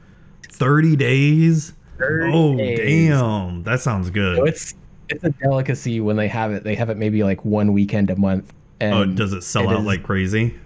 So fast, yeah. It is so good. I love pastrami so much. That sounds good. All right. What is your least favorite smell? Least favorite smell? Yeah, that's got to go to vomit. Vomit, yeah. Yeah. So here's another little tangent. Back in high school, I used to I had a little job on the side. I was the lawn mowing boy at the city wastewater treatment plant, aka the shit house. Oh yeah. They do not smell nice. It was summertime. Ooh. There's the drying bed where all the waste is after it's been removed from the sewage, and it has an odor, and I smelled that all the time. I've been around that. I've been around skunk. I've been around all sorts of nasty smells, and nothing turns me off more than the smell of that vomit smell. Oh damn. Yeah. Yeah. Kudos to you. Holy shit. How long did you survive that job? The whole summer? Job, 3 years, 3 summers. Damn. Yeah. Oh man. Including the summer where it was summer 2003, July, we had a huge flood, and that place is not too far from the river. Oh god. Oh so damn. The majority of the yard flooded, and a lot of that all floated out and was in various areas of the yard where I had to mow. And so like it had to be sanitarily cleaned up before I could mow, so I didn't mow over it. Oh dude. But there was a solid month that I couldn't mow because there was still standing water from that flood. Wow. Yeah. That's crazy. All right, so on the flip side of that, what's your favorite smell? Favorite smell? I really like, I kind of gravitate between a couple things. So like when I go to the store and I buy like maybe like a little air freshener cartridge, I really love apple cinnamon. It's a good smell. It's a good smell. So I get that pretty often, or some kind of vanilla kind of smell. Yeah. Okay. You get one song to listen to for the rest of your life. What is it? Just one song, and that's it. So, can I answer it like legitimately and jokingly? Sure. All right. So, jokingly, I get knocked down, but I get up again. God. Drive myself crazy for the rest of my life, and that's gonna set me off. Anyway, I kind of want to say, oh, that is a tough one. That is a really tough one. Could be any song. Huh. I'd probably have to go with like it has to be one of my favorite bands. So it's either be like Foo Fighters or Tool or Nine Inch Nails or Depeche Mode or something like that. Okay. I really don't know. So you can't pick one, but you probably narrow it down to at least one band then. Yeah, I could easily narrow it down to a one of my favorite bands. or maybe Radiohead. Radiohead would be nice and yeah. It's hard picking just one song because like the choice that I probably make is probably some classical piece that's like, you know, an hour long. Yeah. So you don't hear the same thing over and over again, you know, because at least you could explore different parts of it. I could maybe say Weird Fishes by Radiohead. That's a nice, pleasant song. And it's not over the top. It's not boring. It's just nice and it's a good song. Okay. All right. Our next pace to it. Our next one. What is one thing you own that you should really throw out? That's an easy one. So on the shelf behind me, that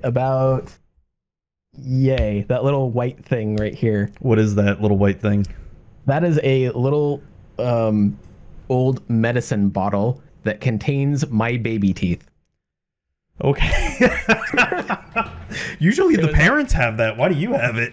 It was at my parents' house, and when I bought my house and moved out, I just took it with me. Okay. That's a fun little thing. So there's that, and there's another little thing right next to it that has so your baby teeth. So I got my baby teeth still for some reason. I don't know. I just throw it away. But there's also a nickel that I swallowed and passed. That you still have? Yeah. Like how old were you when that happened? Oh, like maybe 5 or 6. Okay. So 30 years ago. That seems more interesting than the baby teeth. You know, this came out of my butt. Yeah. Okay. It's pretty. It looks real cool too, because it gets like all etched and everything from. Yeah. It's an etched foil. Pretty much, yeah. Oh, dude, that's awesome. What's something people seem to misunderstand about you? Oh, shit. Oh, good question. I think so. This is a real talk kind of thing. I think people see my personality on, say, stream or Twitter or something, or even like now in this conversation, and they think that I might be more confident than I am. And there's times where I feel confident, or maybe I can express myself, especially even at like work. Mm-hmm. But I am more or less, like many other people in the world, a face of mental health struggles. So I deal with a lot of anxiety, a lot of depression. I'm especially like right now going through a lot of stuff, and it's heavy, it's hard, it's tough, it weighs on you like no other. And I think a lot of people relate with that. They put on their face as best as they can. And I think that a lot of folks see my personality that comes out on a stream, and that's not me faking anything, but it's definitely me putting forward I'm not struggling kind of persona. Yeah. No, I know what you mean. Yeah. I think that's one thing that people misunderstand a lot, is that they don't necessarily know that I'm going through something or struggling with things, and that's okay. It's okay to feel that way. It's dude, it's just the other day we had a network go live, and I was pretty confident that we were going to get it done, because on the surface seemed easy, right? Mm-hmm. But we failed at that, and since I was in charge of that, like, dude, it was a big ego blow, and so like the rest of the day I was just down and out, and and just I couldn't even bring myself up or anything. So, and I feel like it's important to acknowledge that Oh, absolutely. It's like this. So when I do these interviews, similar, it's like I have to prepare myself for it. Like it's become a lot easier over the years doing this. I've been doing this 5 years now, but it's still same thing. Like I joke all the time to my boss, like, I really don't know what the fuck I'm doing. And you're trusting me with like all these networks. And he's like, ha ha, you're joking, Zuby. I'm like, ha, yeah, baby, I kind of am. No, I'm not. I really don't know what the fuck I'm doing. I think that's been a good thing with my current supervisor. He's been with us for a year and a handful of months now. he's been real down to earth with me about things, and I've been able to be real upfront and honest with him about things, and keeping him in the loop about what I'm struggling with outside of work on a personal level. That's good. That's really good. And he's been very understanding about that stuff, and it's been pretty awesome to know that, like, because I some of the jobs I worked at, I dealt with some pretty terrible management. Oh yeah. Like, we could probably get into some stories here, but I know exactly what you mean. One, yeah, like just emotionally abusive kind of stuff from management, and like this, he understands, and he knows that I struggle with that kind of stuff, and there's still sort of like some trauma from dealing with those people, and he's like, I don't want you to feel like that. He's like, I want you to feel comfortable. I want you to feel like you're okay. I want you to let me know if you're stressed out, and let me know what I can do to help you.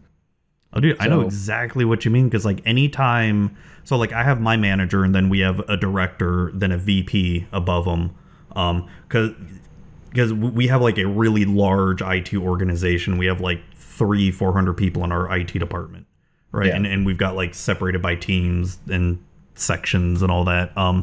So just the network team alone has like, I want to say between 20 to 30 people and all that stuff. So there's my manager, and then the director, and it's like, dude, even though like my manager and director are like some of the coolest people ever, like probably some of the best people I've ever worked with or worked under, it's like, and whenever my director needs something, like calls me up or something, I still get that apprehensiveness, like, fuck, what did I do? You know, like, what did I fuck up? And right. I'm even though if I didn't do anything, you know, you're still like, shit, you know, because the first 6 months I was at this job, anytime that my boss walked in, who is now my boss's boss, they kind of inserted the supervisor in between. Anytime that he would walk into our office, my shoulders would do this. Just like they'd clench up, because my previous boss, the guy before this that caused me so much mental trauma, was this guy who would stand over your shoulder. He would have a contractor that he hired for like $200 an hour come and sit next to me to babysit me while I did my job. Oh, damn. Some larger task, because this is the guy that he used all the time before I started there, and he was hiring me to replace him, like both the contractor and my boss, because this guy was 68 years old and just a terrible person. He'd call me into private meetings and he'd insult coworkers behind their backs, drop the N-word twice in my presence. Very terrible person. So every time that he would, and the biggest trigger is he would always clear his throat a certain way, and I could hear it through our shared wall. Oh, damn. And anytime I hear somebody clear their throat like the way that he did, it just sends shivers down my spine. Like, it's bad. Like, so like that first whole half of the year that I was working at this job, I even let my boss know. I'm like, I'm still dealing with that, because fortunately the guys at this company, they're in the same space, so they knew that guy, and my current supervisor is from a different co-op. He knows that guy. They all know this guy's an asshole. And so they're like, we understand. We know what you had to go through. We can't even imagine what we would do in that same situation. It's amazing that you even got through that for 11 months. So, dude, I've got something similar. So when I started a position in this one healthcare company, I had this boss here, and he was I was originally hired as a help desk person. I was a network admin before we got laid off, like during that whole 2007, 2008 recession and all that. And I had a kid coming along the way, and I'm like, I gotta get anything, right? Like, I can't be on unemployment and all that. And my wife had to quit her job because the pregnancy was getting rough, and so I took this help desk job, and like, you know. It's good that I took it, but dude, this boss I had, he just would control everything. Oh yeah. Would would make like these drastic changes, not tell anyone, come in, and we'd get like doctors yelling at us and other like internal employees, and we're just like, no idea what the fuck's going on. So one of the worst ones, and this is when I just got fed up, and I'm surprised he didn't fire me on the spot or whatever, because I was just like, fuck that. He was working in Exchange and deleted some mailboxes. He didn't realize that when you delete mailbox, it all deletes the AD account as well too. And they were some very, very, very important people's AD accounts that were deleted. And so then he calls me into his office, and he's like, I really need your help. Right. That's how it started. I'm like, yeah, I'm going to help you out. All right. And I'll be honest, I didn't really know anything about Active Directory, but the guy was in a bind, just like he had executives breathing down his neck. I'm like, I'm not going to let you out to dry. Like, fuck, like, you may be an asshole, but come on. So I was helping him out. I was researching like how to fix it, and like an hour goes by, and I guess, you know, the top CEO or whatever was like just yelling at him. He comes out in the help desk area, starts yelling at me in front of everybody, like, how come you haven't fixed this yet? And I'm all like, oh, hell no. Bro. I'm like, oh, hell no. I get up, go into his office, shut the door, and I'm like, you don't need to fucking yell at me like that. Like, no, you're the one who fucked this up, not me. I'm trying to help you. All right. Yeah. And he just got like, you know, tail between his legs looking on, and dude, it pissed me off. But there was so much other shit too. There was a lot of racist shit, and a lot of some physical stuff too that happened. And when he left, you know, the atmosphere was immediately better. And then so this company that I was a part of, I still have to deal with them, not on like a daily basis or anything, but they got bought out by the company I work for right now. Yeah. And so to make things easier, this guy has now come back to this company. I don't have to interact with him or anything. Yeah. Like in terms of daily, but dude, when I saw him in the hallway, it was like that immediate feeling like I want to punch you in the face. Punch him in the face. I don't want to deal with you at all or anything. And there are like we all have like a shared regulations committee for electric co-ops in Indiana, and so there's like twice annual section meetings where all the IT people get together and do like panels and things like that. Yeah, hang out and collaborate. That's how I met the people that I work with now, because I met them from going to these events when I was at the previous co-op. And so after I started going to them at this new company and I'd see him there, the first year it was like it was a little nervous, the first event. And then the second one, it was like I was rubbing it in his face. Like, look at me being successul because you're a jackass and you fired me. You know, it's all your fault for not having me around. And, you know, look at all the cool things my company's doing now, and you're not doing shit. Yeah.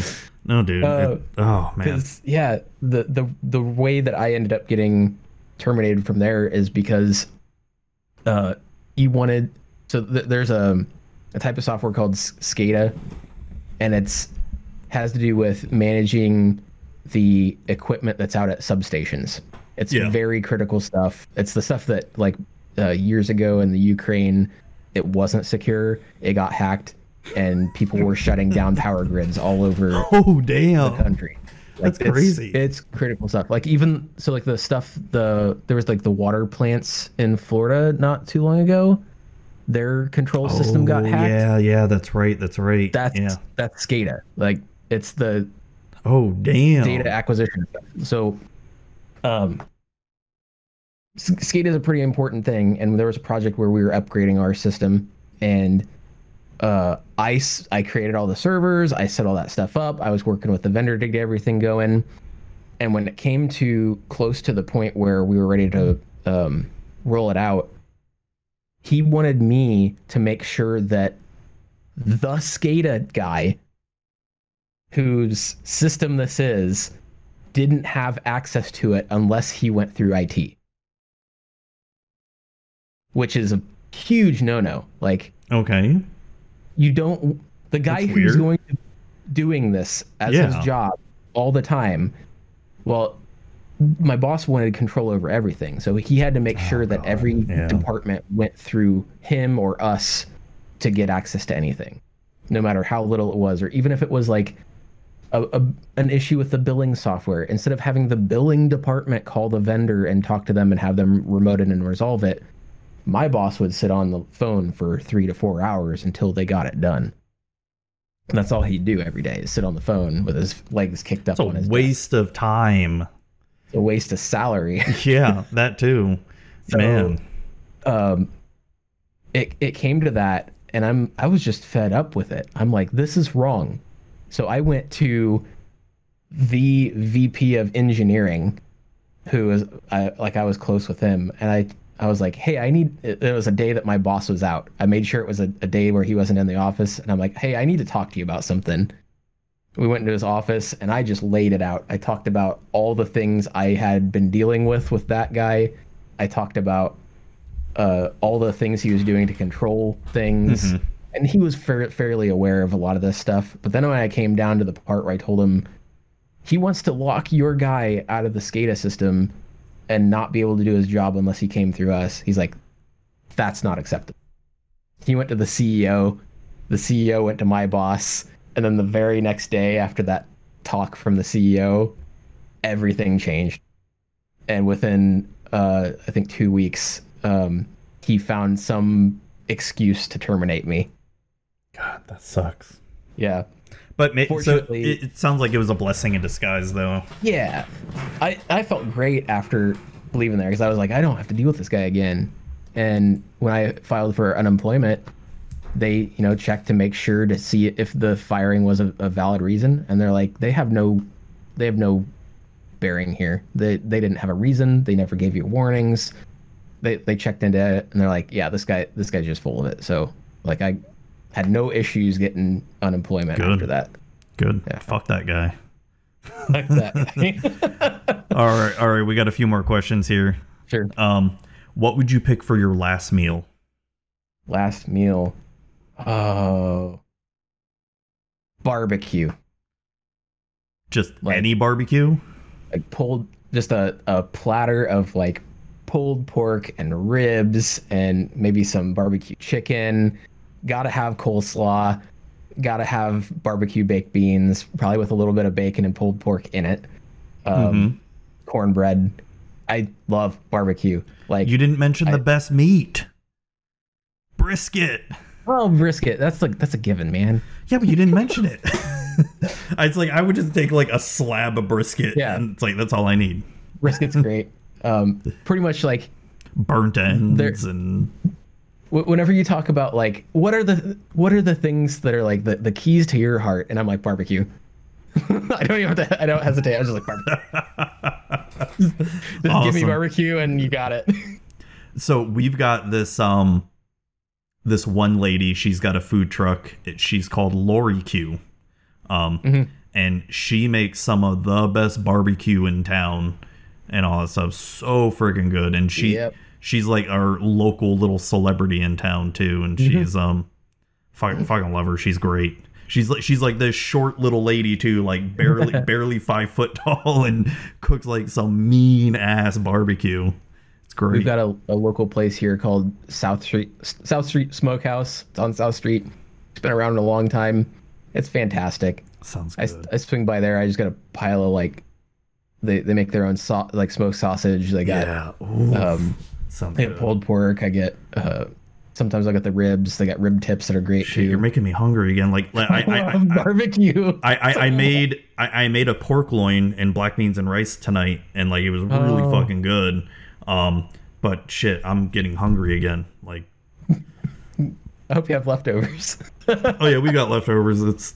I don't want it again. I want barbecue now. The best part about both of my brothers getting smokers, and then I go visit them, and it's like, oh, we're making smoked salmon tonight, or oh, we're making brisket, or we're making like nice. we're getting ribs, and I'm like, I'm coming over for dinner. Right?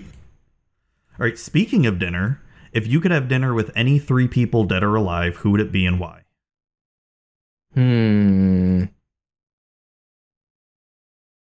Let's see. Dead or alive? So I love music, and I think it would have to be like Trent Reznor from Nine Inch Nails and David Bowie. Okay. I'm not sure who the third would be, but I don't necessarily like have anything to contribute to the conversation. I just want to listen to them talk about music. Yeah, it'd probably have to be who else? Trying to at least give you a third name. Could be another music person. You mentioned Nine Inch Nails. Why not Johnny Cash? Yeah, Johnny Cash would be good. Yeah. There's a little bit of crossover there too. Another one would potentially be Robert Fripp from King Crimson. Okay. He's a very good guitar player. Not many people actually know him because he's like the silent face. It's my dad's favorite prog rock band from like the 60s and 70s, and like that was his like college. All he did was listen to King Crimson, so I got into him. I've actually seen King Crimson live 3 times. Wow, nice. Thanks to my dad. He's a pretty silent dude, so I know that he'd just kind of like sit back and just be listening, and then like add in some kind of thing like out of nowhere while the other two talk. I mean, it'd be pretty cool. So last question, what motivates you to get up in the morning? Yeah, things motivate me to get up in the morning. Yeah. Well, something's got to get you up in the morning. Well, I think the thing that motivates me the most to get up in the mornings, at least in the past 8-9 years, is my cat. So okay. I had my cat Cece. She's up on the paintings there. She unfortunately I lost her last year, but I'm sorry to hear that. I've also got I saw another cat. Yeah, she's my fork queen. As she got to the that's right, the MTG cat thing. Yeah, of MTG cats. She's my little ginger princess who loves plastic forks from Chipotle. She has 7 of them now. They're scattered all over the place. Like there's one on the floor. There's a couple in her bed and some of that in that bed. But this entire interview, she's been sitting on this TV table next to me. I might be able to angle this down here. There she is. So cute. And I'm surprised none of my cats have come. Like, I've seen them come back and forth, but usually one of them always comes and just plops down right here in front of me. So she's been hanging out here next to me, purring and purring and purring and wanting my attention this whole time. But yeah, she's my main motivation for getting out of bed, because I know that she needs her morning routine, which is... I have to get up. I have to come in here. I have to make sure that food bowl has food in it. Mm-hmm. I have to open this window so that she can look out during the day. And I have to make sure that there's water too, if it's low. But then I have to give her like the morning scritches and whatnot, and then say goodbye before I head out the door. So she's been especially supportive, especially through her and her big sister through the beginning of the pandemic, and then especially after I lost Cece. She's been very, very loving, and we've been bonding quite a bit since then. Oh, that's good. That's good. Yeah, she's very, very special to me. So she's my motivation for a lot of things anymore. Good. Good. No, so we are going on almost 2 hours here, and we have like not even touched Magic. Yeah. Oh yeah, well, there's Magic, isn't there? Something you're wearing a Magic shirt. Yeah, I got my my Bolas shirt. Your Nicol Bolas. I've got my Bolas box here. Yes. Full of. I show these off on stream all the time because it's my collection of various Bolases. So I got the I saw the Judge promo one. Yeah. Yeah, there's the Judge promo Ravager. They're all foil if possible. There's the Sheepy Cutie, Sheep Wave version. Yeah. Mm-hmm. And so then some of these are proxies too. So we got Dragon God, we got some ALK Altars versions, we got SDC. Here's the Japanese foil. That's so cool. I love it. And I've got like the stained glass and the ones with like the Planeswalker stamp and whatnot. Got some God Pharaohs. You got the OG Legends one? I don't have, so I need to get Legends yet. I do have, so I got the From the Vault Dragons. Mm-hmm. And I have 2 from not Chronicles, Time Spiral. Yeah. So one is in Japanese, and the other one is English. Oh, dude, that's awesome. Proxy guy actually gifted me the it's not Japanese. It's Korean, I think. Maybe it might be Japanese. Well, if you show because I know Korean, or at least I used to know it. Let me. I can still recognize the lettering. Back here. There we go. No, that's not Korean. Yeah, so it must be the Japanese one. Yeah. Yeah. So I got like that. We have the Black Sheep that we don't talk about because the Deceiver is bad. It's bad, but I like its plus where it makes everybody discard a card, right? Is that the one makes everyone discard? Yeah, it's got the whatever the torment effect is. Yeah. Like lose 3 life unless they sack a permanent or discard a card. Yeah. And then I've got, of course, me talking to Nicol Bolas on the phone. Oh, I like it. There's a dispute amongst our Bolas gang community about who that little guy actually is, which one of us it actually is. But you say it's I'm you. always gonna say it's me. Oh, that's awesome. I believe our friend Hobbs has the some of the original like pre-sketches for that art in. Oh, okay. He got that as a gift, which is pretty sweet. Yeah, he's really into the whole artist proof thing. Yeah, so I never really got into that. This box is where I keep all those, and I keep any dual face cards, whether they're modal or not. Mm-hmm. So I started doing that a while back, where whenever I build a deck that needs one of these cards, I get the checklist card, or I put in some kind of proxy. Especially when the helper cards came out for Zendikar. So I've got all the modal lands, and so I can just write those. And I found I started doing that where I got the helper cards, and I try to promote it as much as possible because it's cost savings. You only have to buy the card once for any deck in Commander, so you get your nice blinged out version like Essica, and it's beautiful, like with the foiling and stuff. And now you only need this one foil card, and then you can put it in as many decks as you want by using those helper cards. And you don't even have to write on the helper card. If you double sleeve, you do your perfect fit, and you use your marker on the perfect fit, and then you put that in the sleeve. Yeah, you can still use the helper card later. So yeah, it's not a bad way. Yeah, I'm too lazy to do that. I'll just buy another version of the card. But then again, I had to sell my Magic collection for the whole house insurance thing, and so now it's like I have like nothing. But now any of the cards I buy, it's like I'm super cheap in budget now.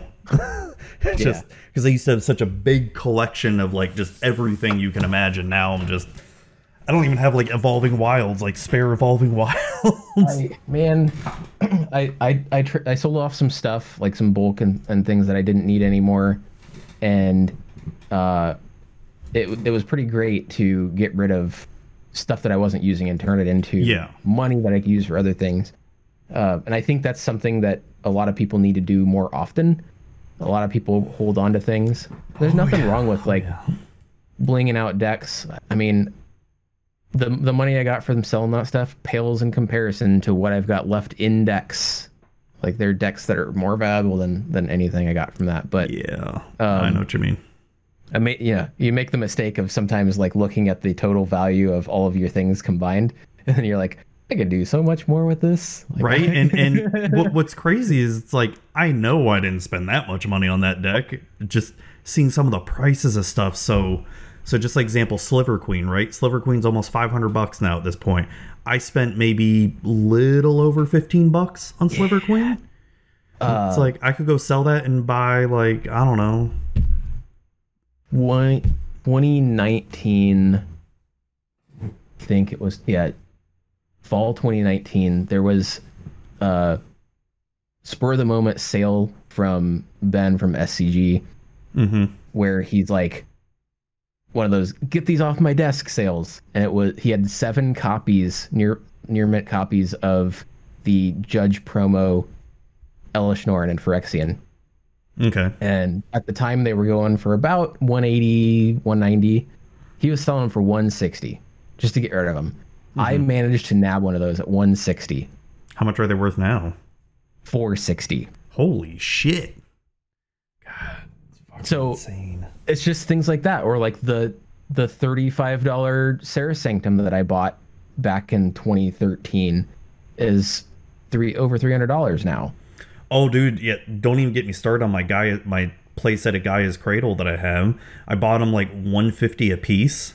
Yep. And now they're like almost $1,000 a piece, and it's like I'm so tempted to sell them, but it's like I use them in my commander decks, but I'm also like, I know if I sell them, I'm never ever gonna get them again. Yeah, yep. Could I get some cool proxy? Yeah, it probably won't feel the same though. Like, you know? Yeah, I don't have any dual lands. I don't have a single dual land because I didn't buy into them back when I could have, and I don't have a Gaia's Cradle. There's some that I could easily get now, like, but some I just don't get out of purpose, like, or out of principle. I don't have any. Yeah, you don't want to spend that much money on mana vaults. On that kind of shit. I know exactly what you mean. But like, yeah, even some of the ones that some just don't make sense. I have a Ulamog the Ceaseless Hunger pre-release promo.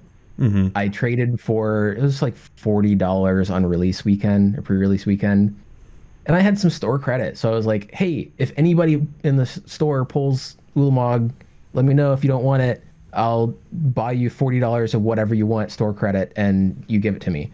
Somebody took me up on the offer. I got it. And for the longest time, it was just right around that same price, like $40, $50. It's $240 now. I mean, it's it took this long for people to realize it's a really good card. It's played in many formats, and yeah, like even if it gets countered, you still get to exile 2 things. So like even like the and like I had just bought one not long ago, like a non-foil, and it was like $30, and the non-foil is up to $75. Yeah. And I've got a play set of them because I pulled them all when Battle for Zendikar was out. Yeah. And yeah, I think I have them all in separate decks, but yeah, there's just so many of those things that have just gone up, and I think a lot of it is a combination of like the pandemic, like not having in-person play. People are just buying things out because they can. The format exploding like crazy too. Yeah, Commander exploding. Yeah, it's insane. Even like, I feel bad for new players that want to get into this format. Like just some of the staples where, you and I, we bought them for like, $5-10 maybe, right? Couple coffers. God, I don't even want to know. Needs a desperate reprint, but like I had 6 copies of it. One was the F&M foil, and I needed a couple more, and I'm like, well, guess I'm not getting any more. Because I don't want to spend, at the time that I was looking at, I needed 2 more play sets of like Urborg coffers, so I needed 2 of each. It was $75.25. And I was like, oh cool, okay, so like for these 2 cards, I got to drop $100, twice. So I just talked to some friends that trade for proxies, and I was like, hey, could you make me a cool looking one? I already own 6 copies. I think I can justify not running a real version. 100% agree. Yep.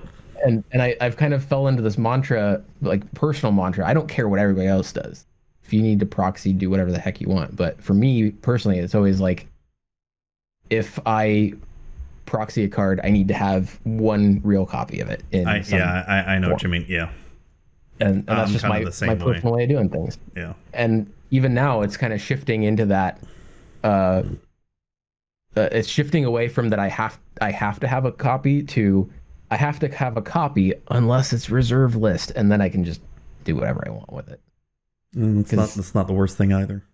Yeah. Well, and there's so many of the content creators making awesome proxies now too, and altars and all that stuff. It's you mentioned Sheepy Wave. She makes friggin' awesome art with it. I love it.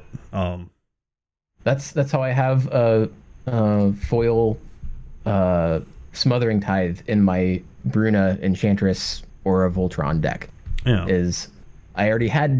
I've got 2 Smothering Tithes that are actual foils, and I needed another copy of Smothering Tithe, and I wanted it in foil because that's one of my oldest remaining decks. It's that and Captain Sisay.